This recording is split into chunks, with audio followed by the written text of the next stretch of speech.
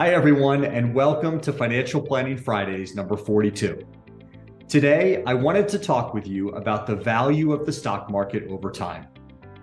In the short term, the stock market can be unpredictable and largely based on emotion, moving very quickly up or down based upon subjectively good or bad news.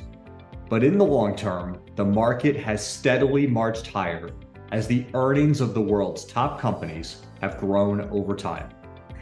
This is a major reason why it is so important to have a disciplined, long-term focused approach that is not based on emotion or guesswork. It is unlikely that today's events, political climate, natural disaster, etc., will significantly impact the price of stocks over the long term.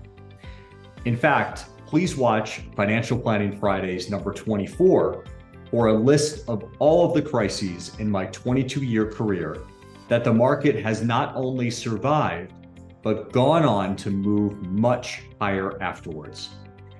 Let's look at a few charts together.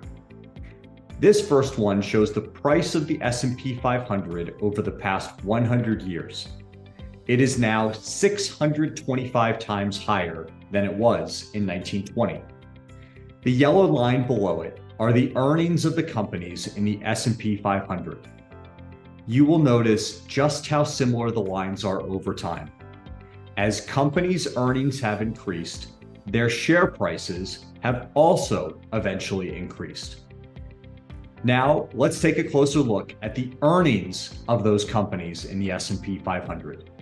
They have consistently grown over time from 80 cents to about $100 in 2020, and then all the way to $172 today. In addition to the price increases, you would have also received the dividends shown in this chart over the past 100 years. They have also steadily grown over time from 51 cents to more than $68 today. We can see here how earnings and dividends have had similar increases over time.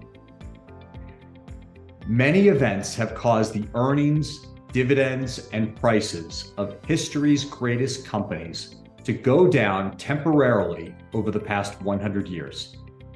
However, due to both innovation and inflation, over the long term, they have grown by exponential amounts.